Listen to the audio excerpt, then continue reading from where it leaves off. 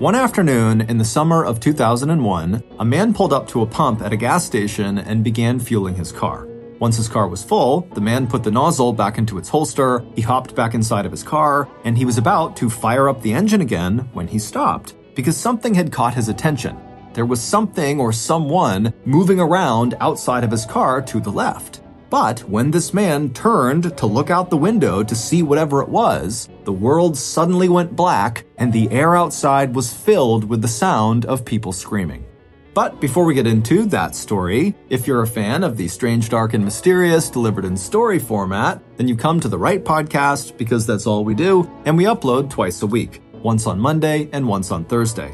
So, if that's of interest to you, repeatedly text the Amazon Music follow button saying that they need to call you immediately, but when they do, dismissively tell them you can't talk right now. Okay, let's get into today's story.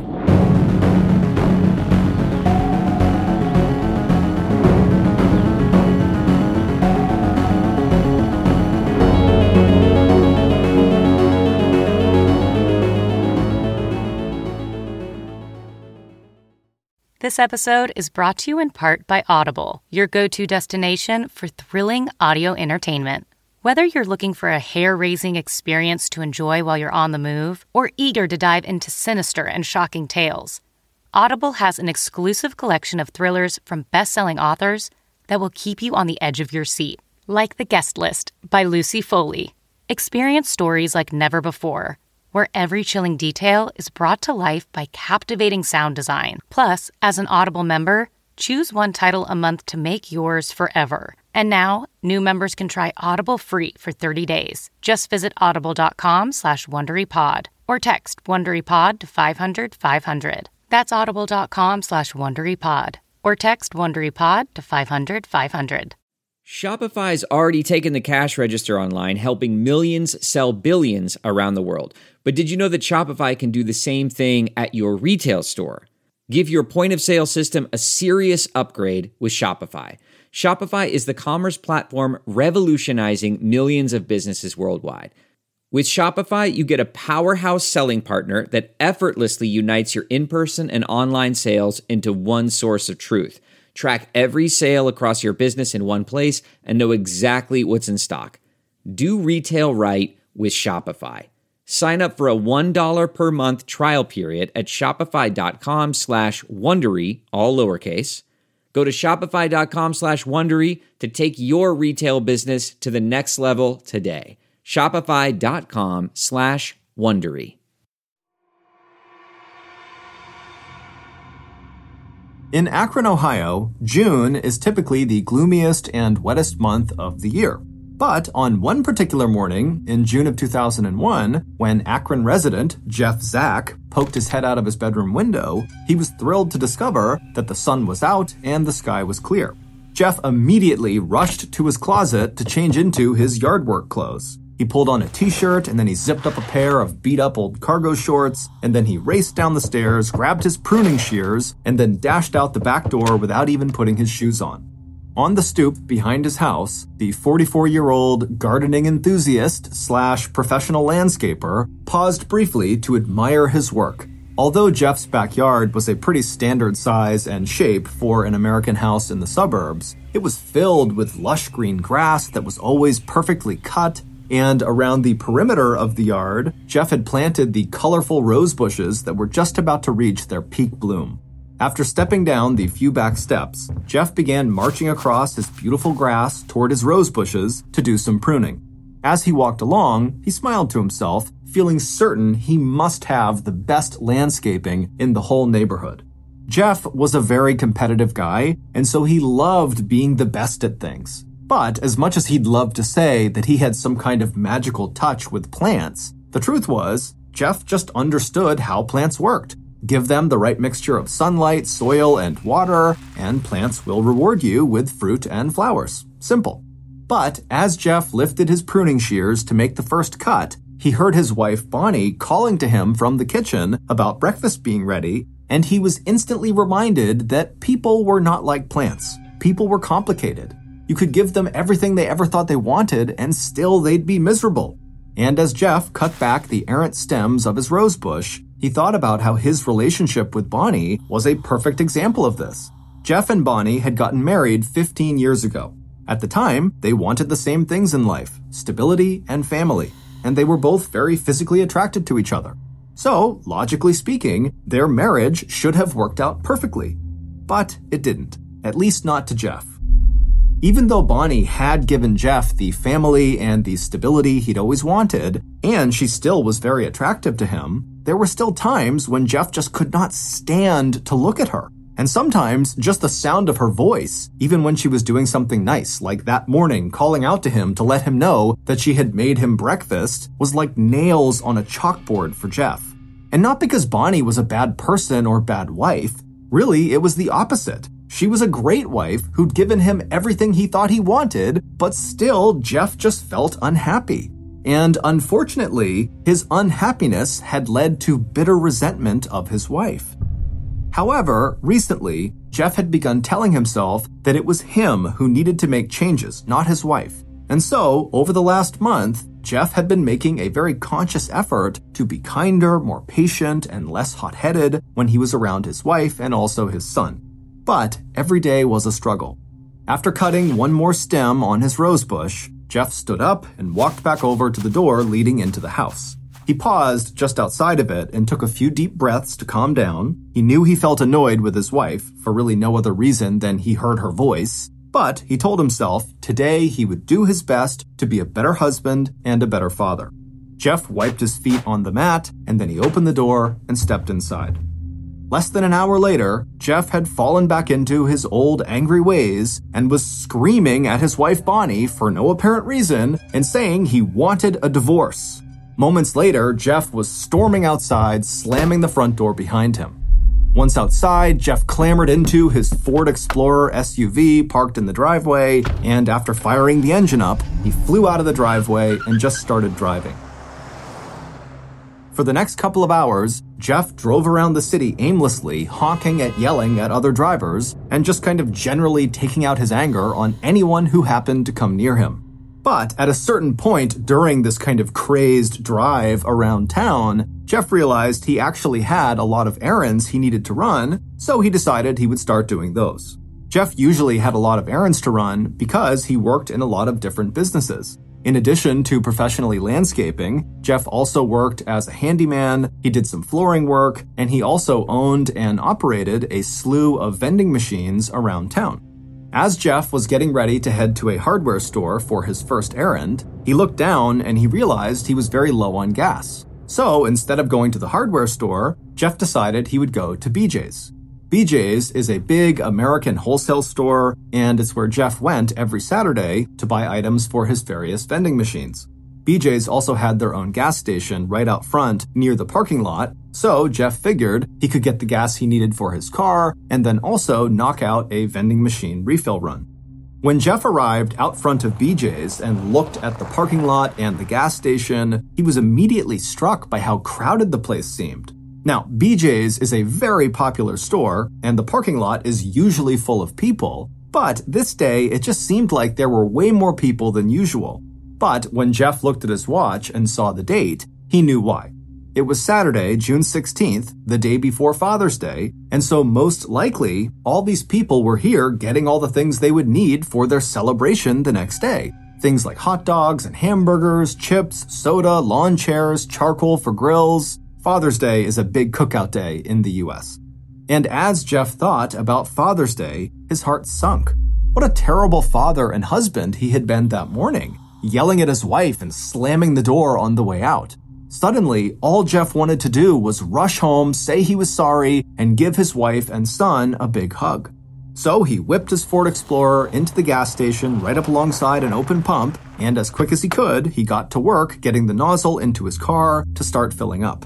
There were so many vehicles moving in and out of the gas station that Jeff didn't even notice the motorcyclist in the full-faced helmet pull up right behind him.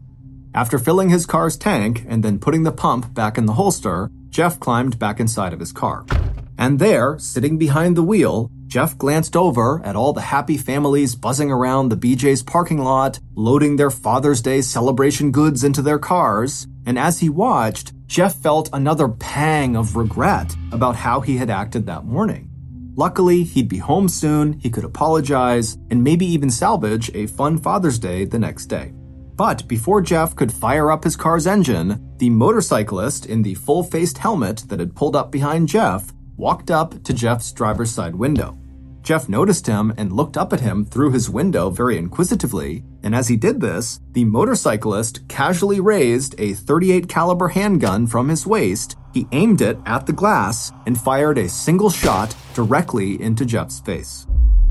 Jeff's head fell forward onto the car's horn, and suddenly, between the sound of the gunshot and the sound of Jeff's car horn, which was now just blaring constantly, everyone at the gas station and in the nearby BJ's parking lot was thrown into a sudden panic.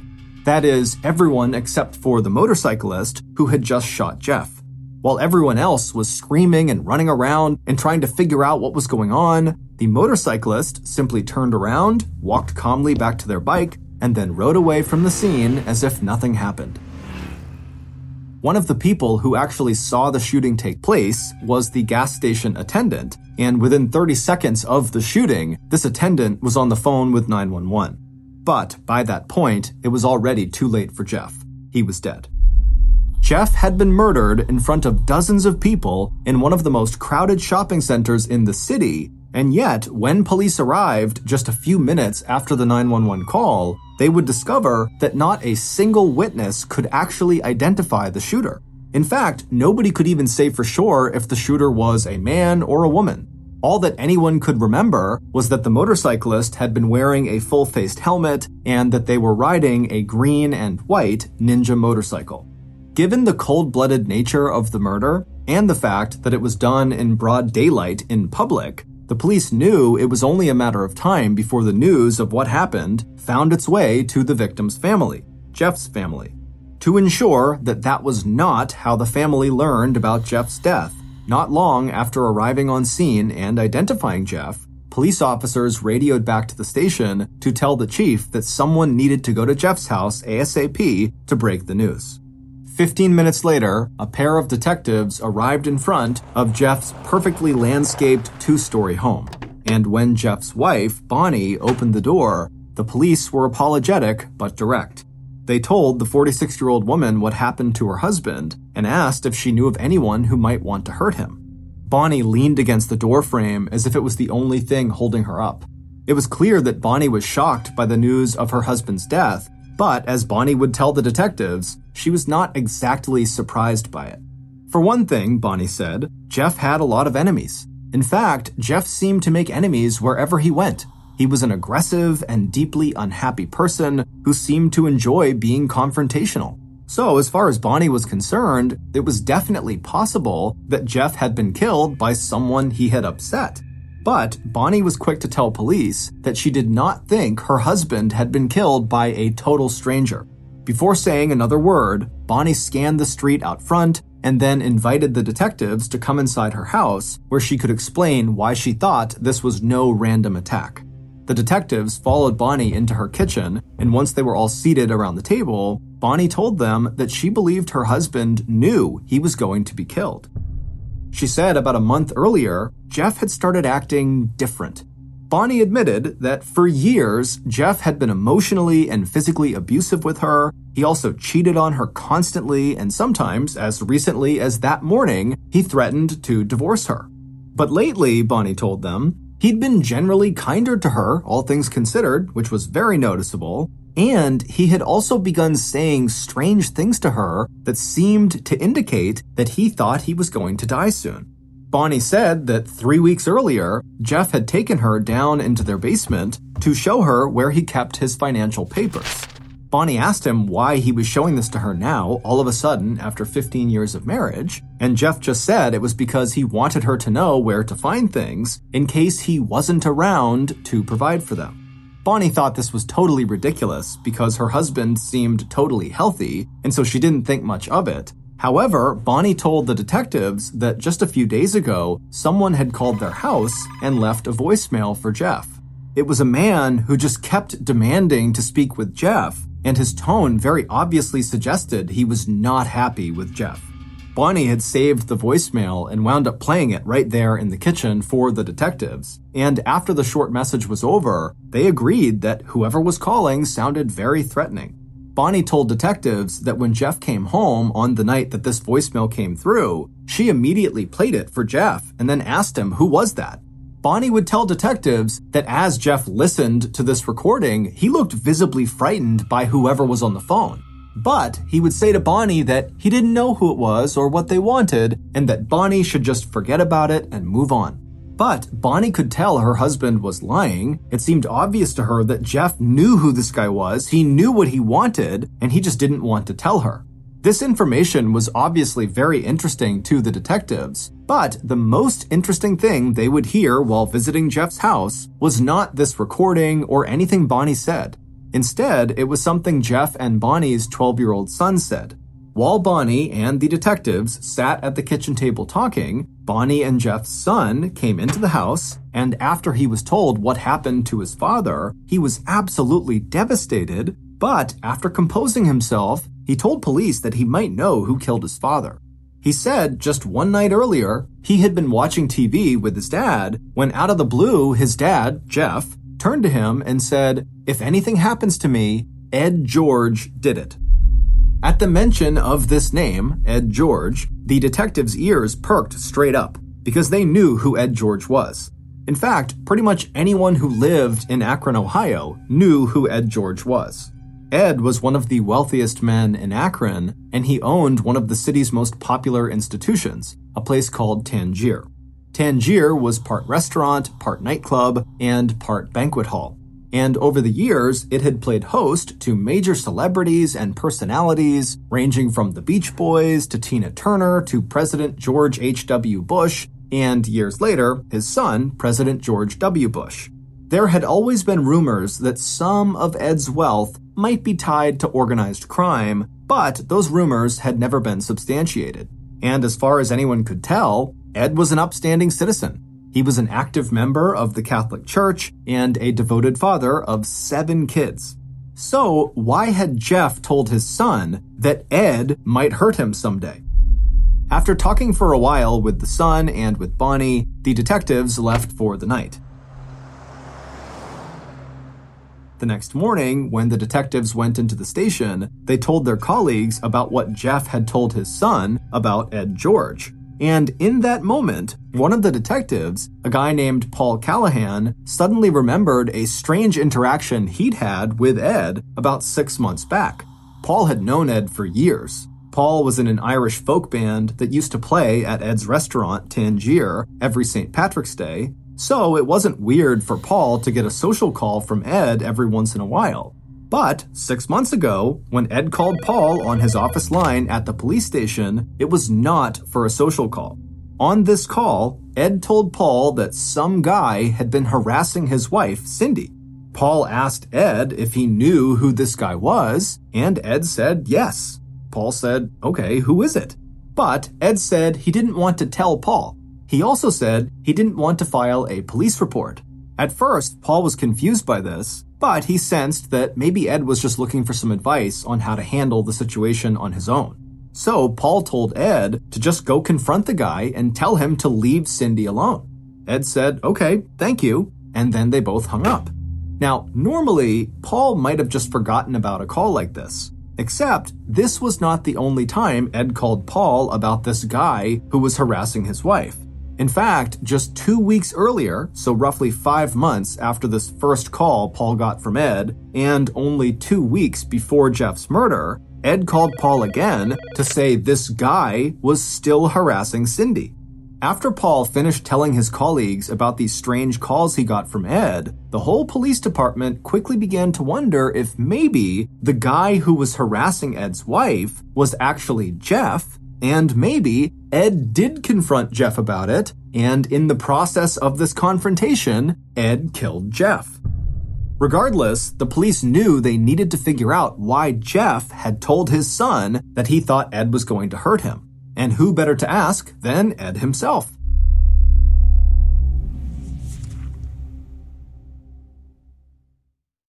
Okay, it's time to commit. 2024 is the year for prioritizing yourself. Begin your new smile journey with Byte, and you could start seeing results in just 2 to 3 weeks. Just order your at-home impression kit today for only $14.95 at Byte.com. Byte Clear aligners are doctor-directed and delivered to your door. Treatment costs thousands less than braces. Plus, they offer financing options, accept eligible insurance, and you can pay with your HSA FSA. Get 80% off your impression kit when you use code WONDERY at Byte.com. That's BYTE.com. Start your confidence journey today with Byte. So I'm a father of one. I gotta find a babysitter. I found Care.com and I was blown away. Through the platform, I was able to find local and experienced candidates along with their reviews and rates, which were way more affordable than I anticipated. Care.com really put me at ease knowing that they were all required to go through a background check. If you're like me and you need to find someone reliable for your childcare necessities, check out Care.com. Find the ideal sitters for your childcare needs. So the next day, a team of 4 detectives drove out to Ed George's house, located 20 miles outside of Akron. The house was actually more like a compound. It sat on 18 acres of land and was made up of 2 big buildings. There was the main house, which was a whopping 8,000 square feet, and then there was the second house, which was a separate 4-bedroom home just for Ed and Cindy's servants.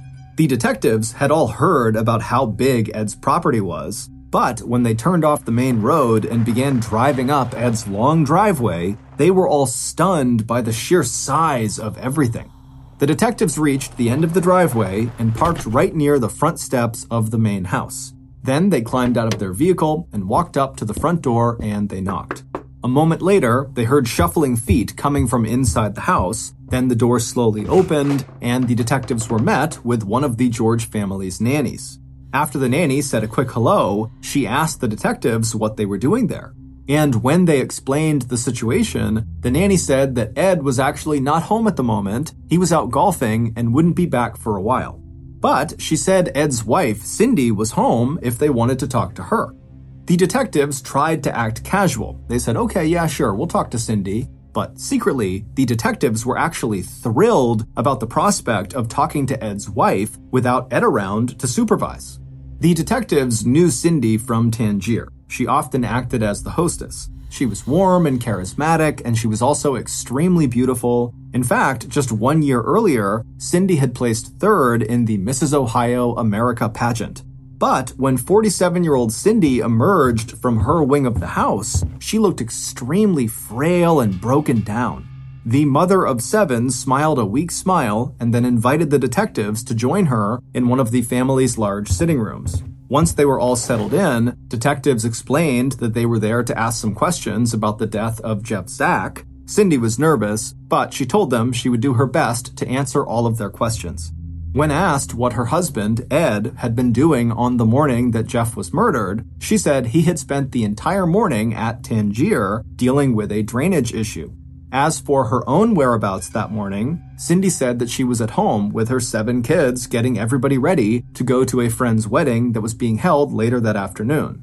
When the detectives eventually shifted the conversation and asked Cindy directly if Jeff had been the person who was harassing her, Cindy seemed taken aback that they knew about that, but after taking a breath, she looked down and said, yes, he was. Cindy said that Jeff had actually been a friend of the family for many years, but at some point earlier that year, he just started calling the house incessantly, asking to talk to Cindy. When asked, Cindy said she did not know why Jeff was calling so much or what he wanted to talk to her about, but she didn't say it confidently, and as she said this, she looked kind of troubled. To the detectives, it seemed like Cindy might be hiding something about Jeff, but she also seemed totally scared about it, so the detectives very gently followed up with another similar question to try to figure out what Cindy knew. They said, well, even if you don't know why he was calling you, could you maybe just take a guess as to what he wanted? Cindy looked down at her hands as if the answer to this question was written somewhere on them, and then, after a long pause, she looked back up at the detectives and shook her head before telling them again she just didn't know. The detectives felt confident that Cindy did know more about Jeff than she was letting on, but they got the feeling that she was not going to open up much more that day. So they very politely wrapped up the conversation, thanked Cindy for her time, and then they made their way back outside to their car and headed back to the station. The next morning, Paul called his old friend Ed and asked him if he wouldn't mind coming into the station so they could ask him some questions about Jeff Sachs' murder. Ed responded by saying, "Of course, me and Cindy will be there soon." But neither Ed nor Cindy would come down to the police station that day. Instead, about an hour after that phone call with Paul, Ed's lawyer showed up at the police station and walked straight up to Paul's desk and informed the detective that his client, Ed George, would not be participating in this investigation. The lawyer then turned around and left. Paul was stunned. He felt like if Ed was innocent, he never would have sent his lawyer in like that. But without evidence tying Ed to Jeff's murder, there was really nothing the police could do. Over the next few weeks, the police tried calling Ed and Cindy's friends and relatives in the hopes that someone would be willing to shed some light on what happened between Ed and Cindy and Jeff. But one after another, Ed's friends and family all declined to speak with law enforcement and just told the detectives to speak with their lawyers instead. And these lawyers, the detectives would discover, were all being paid for by Ed. But again, despite how guilty Ed looked, without evidence, there was really nothing police could do about Ed or how he was conducting himself. So the detectives had to go back to the drawing board. They spent days reviewing the crime scene photos and reading witness statements and playing Bonnie's voicemail tape over and over again, but none of that got them anywhere. And then, one day, the detectives realized they'd missed something. The detectives were sitting around at a conference table talking in circles about the case when one of the detectives picked up a photo of the George family, and this detective immediately noticed something. In this photo were Ed and Cindy and their 7 kids. 2 of their kids were adopted, and so of course they looked nothing like Ed or Cindy. But as this detective stared at this photo, they noticed that 4 of the 5 biological children looked exactly like Ed and Cindy. But the 5th biological child, the youngest, the 8-year-old, looked nothing like Ed or Cindy. Instead, this youngest child looked just like the murder victim, Jeff Zach. The detective who noticed this turned the photo around to show her colleagues, and after looking it over, they all agreed. And if this 8-year-old child was indeed Jeff's child, not Ed's, then the child was clear evidence of an affair happening between Cindy and Jeff, which would give Jeff a reason for wanting to call Cindy all the time, and it would give Ed a motive for wanting to kill Jeff. When the detectives brought this theory to the county prosecutor's office, they agreed there was enough evidence to get a warrant that would force the Georges to take a paternity test. So that's what they did. The warrant was issued, and on August 24th, 2001, a little more than 2 months after Jeff's murder, Ed and Cindy, along with the 8-year-old youngest child, arrived in a doctor's office to take a court-ordered DNA test. And sure enough, when the results came back 3 weeks later, it would show that Jeff was the father of this child, not Ed. The George family was notified by phone, so the detectives didn't get to see how Ed or Cindy reacted to the news. But when the results of this paternity test made it to the local press, people were absolutely shocked. Ed and Cindy were like local celebrities, and they seemed like the perfect couple. So this news about Cindy's affair quickly swept through the city, and soon locals would begin openly speculating about the possibility that Ed had hired a hitman to murder his wife's lover, Jeff. And it wasn't just the locals who thought this was what happened. The police also suspected that this was a professional hit. And so they began scouring Ed's phone records, his bank statements, and questioned every Tangier employee willing to speak to them in order to find the evidence they needed that proved Jeff's murder was an assassination paid for by Ed. But after months of looking, they found nothing, and so it was starting to look like this case was going to go cold. However, about 1 year after the murder, a new tip would come into the station that would lead the detectives in a roundabout way to the home of a 40-year-old single mother named Christine Todaro, and she would break the case wide open. Christine seemed to have no apparent connection to the case, but she believed that her ex-husband was the masked motorcycle-riding hitman, the man who killed Jeff Zack. And the reason she believed this was because one time, when she was speaking on the phone with her ex, he made this joke about him being the killer.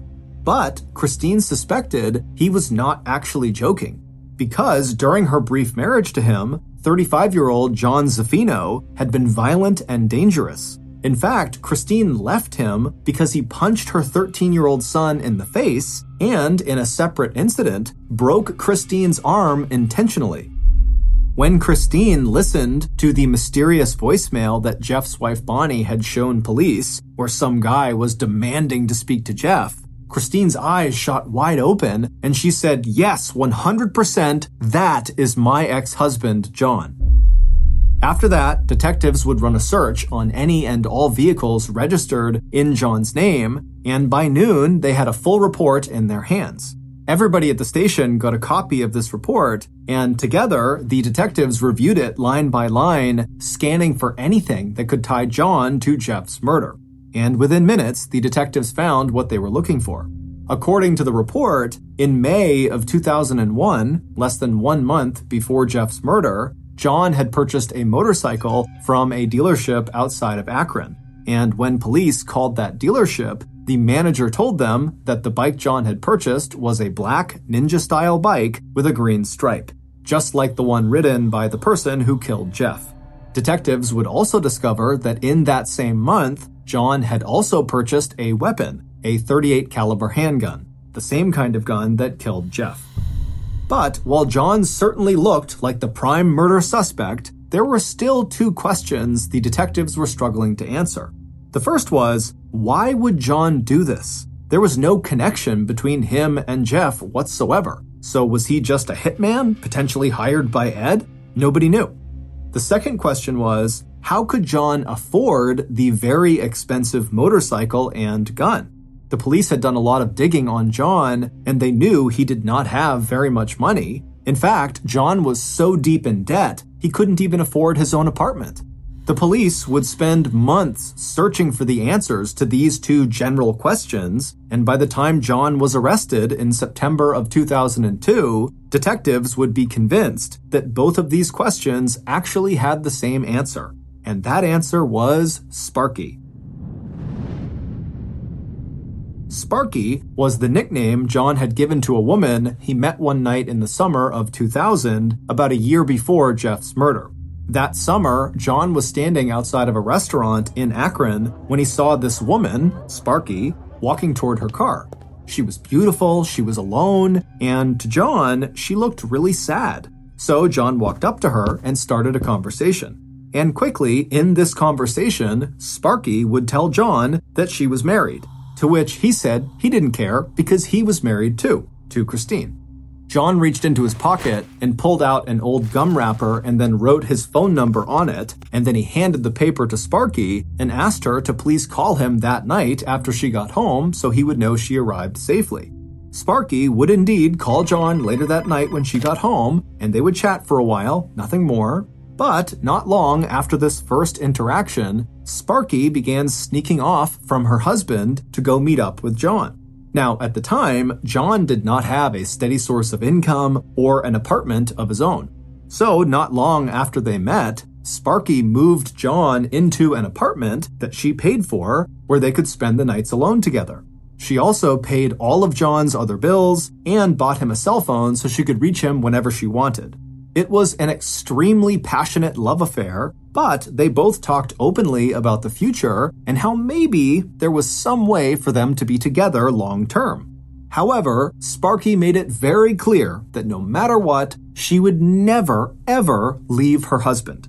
Before she married her husband, she had nothing. She was a poor coal miner's daughter living in a 200-square-foot house with 3 other people. But now, through her husband, she had a home and she had some nice things, and so she was not prepared to give any of that up.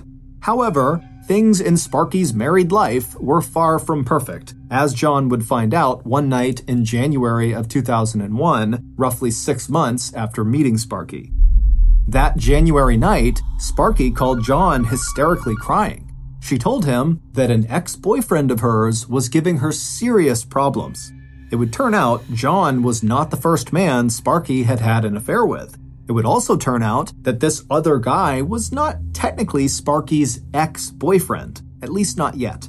Sparky had been seeing this other guy for nearly a decade, and she had tried to break it off with him many times in the past, but each time, he always figured out a way to rope her back in.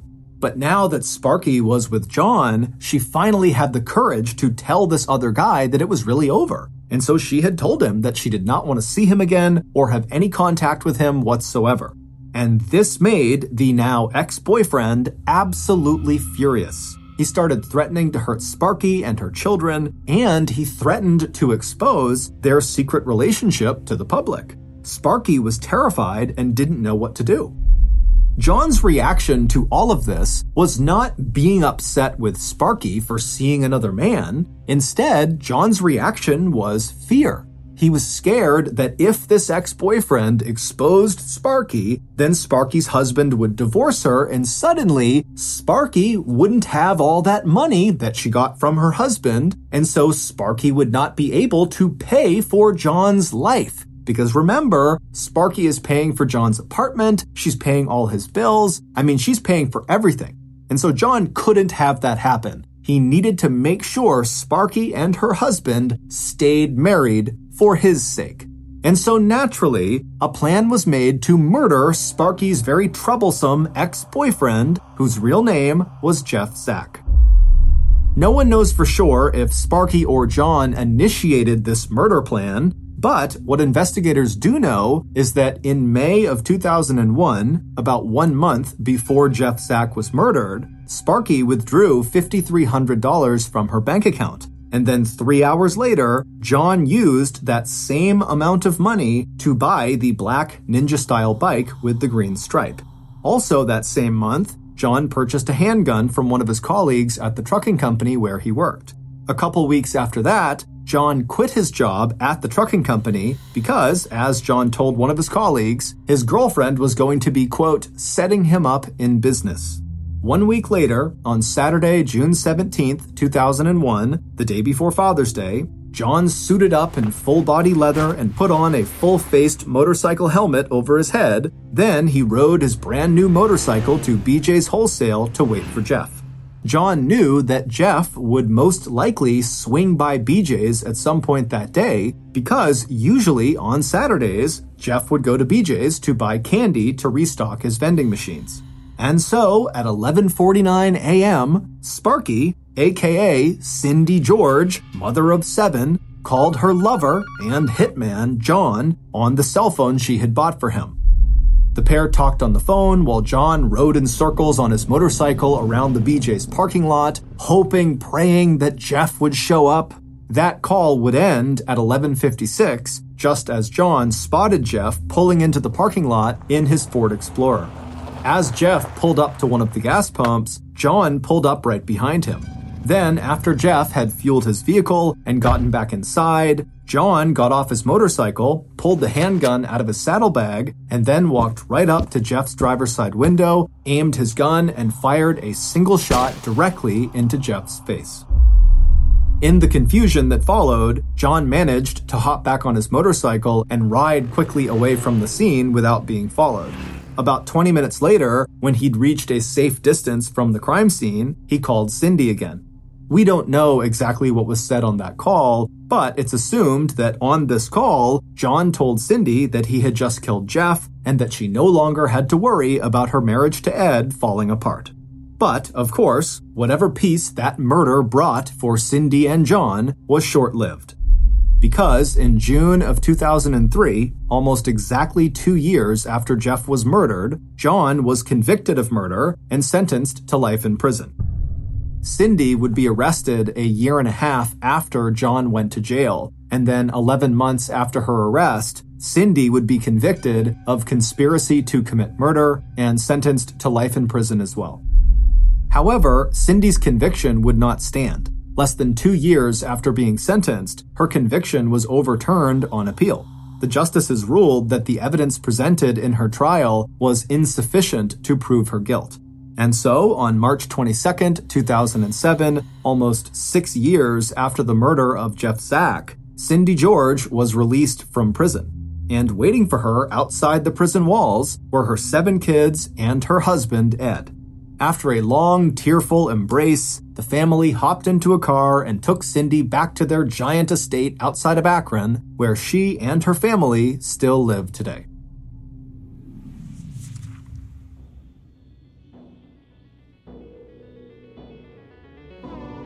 Thank you for listening to the Mr. Ballin podcast. If you got something out of this episode and you haven't done this already, repeatedly text the Amazon Music follow button saying that they need to call you immediately, but when they do, dismissively tell them you can't talk right now.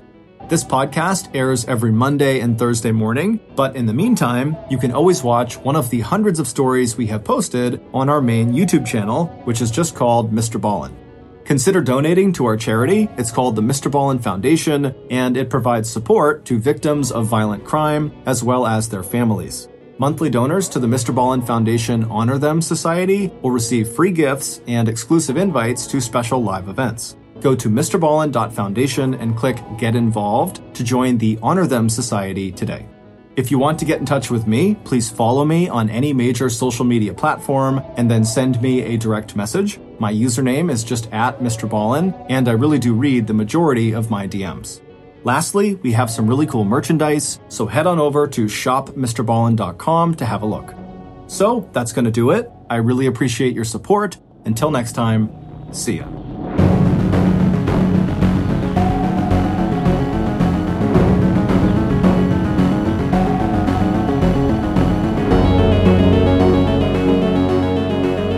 Hey Prime members, you can binge 8 new episodes of the Mr. Ballin podcast 1 month early and all episodes ad-free on Amazon Music. Download the Amazon Music app today. And before you go, please tell us about yourself by completing a short survey at Wondery.com/survey. In May of 1980, near Anaheim, California, Dorothy Jane Scott noticed her friend had an inflamed red wound on his arm and he seemed really unwell. So she wound up taking him to the hospital right away so he could get treatment. While Dorothy's friend waited for his prescription, Dorothy went to grab her car to pick him up at the exit. But she would never be seen alive again, leaving us to wonder, decades later, what really happened to Dorothy Jane Scott. From Wondery, Generation Y is a podcast that covers notable true crime cases like this one and so many more. Every week, hosts Aaron and Justin sit down to discuss a new case covering every angle and theory, walking through the forensic evidence, and interviewing those close to the case to try and discover what really happened. And with over 450 episodes, there's a case for every true crime listener. Follow the Generation Y podcast on Amazon Music or wherever you get your podcasts.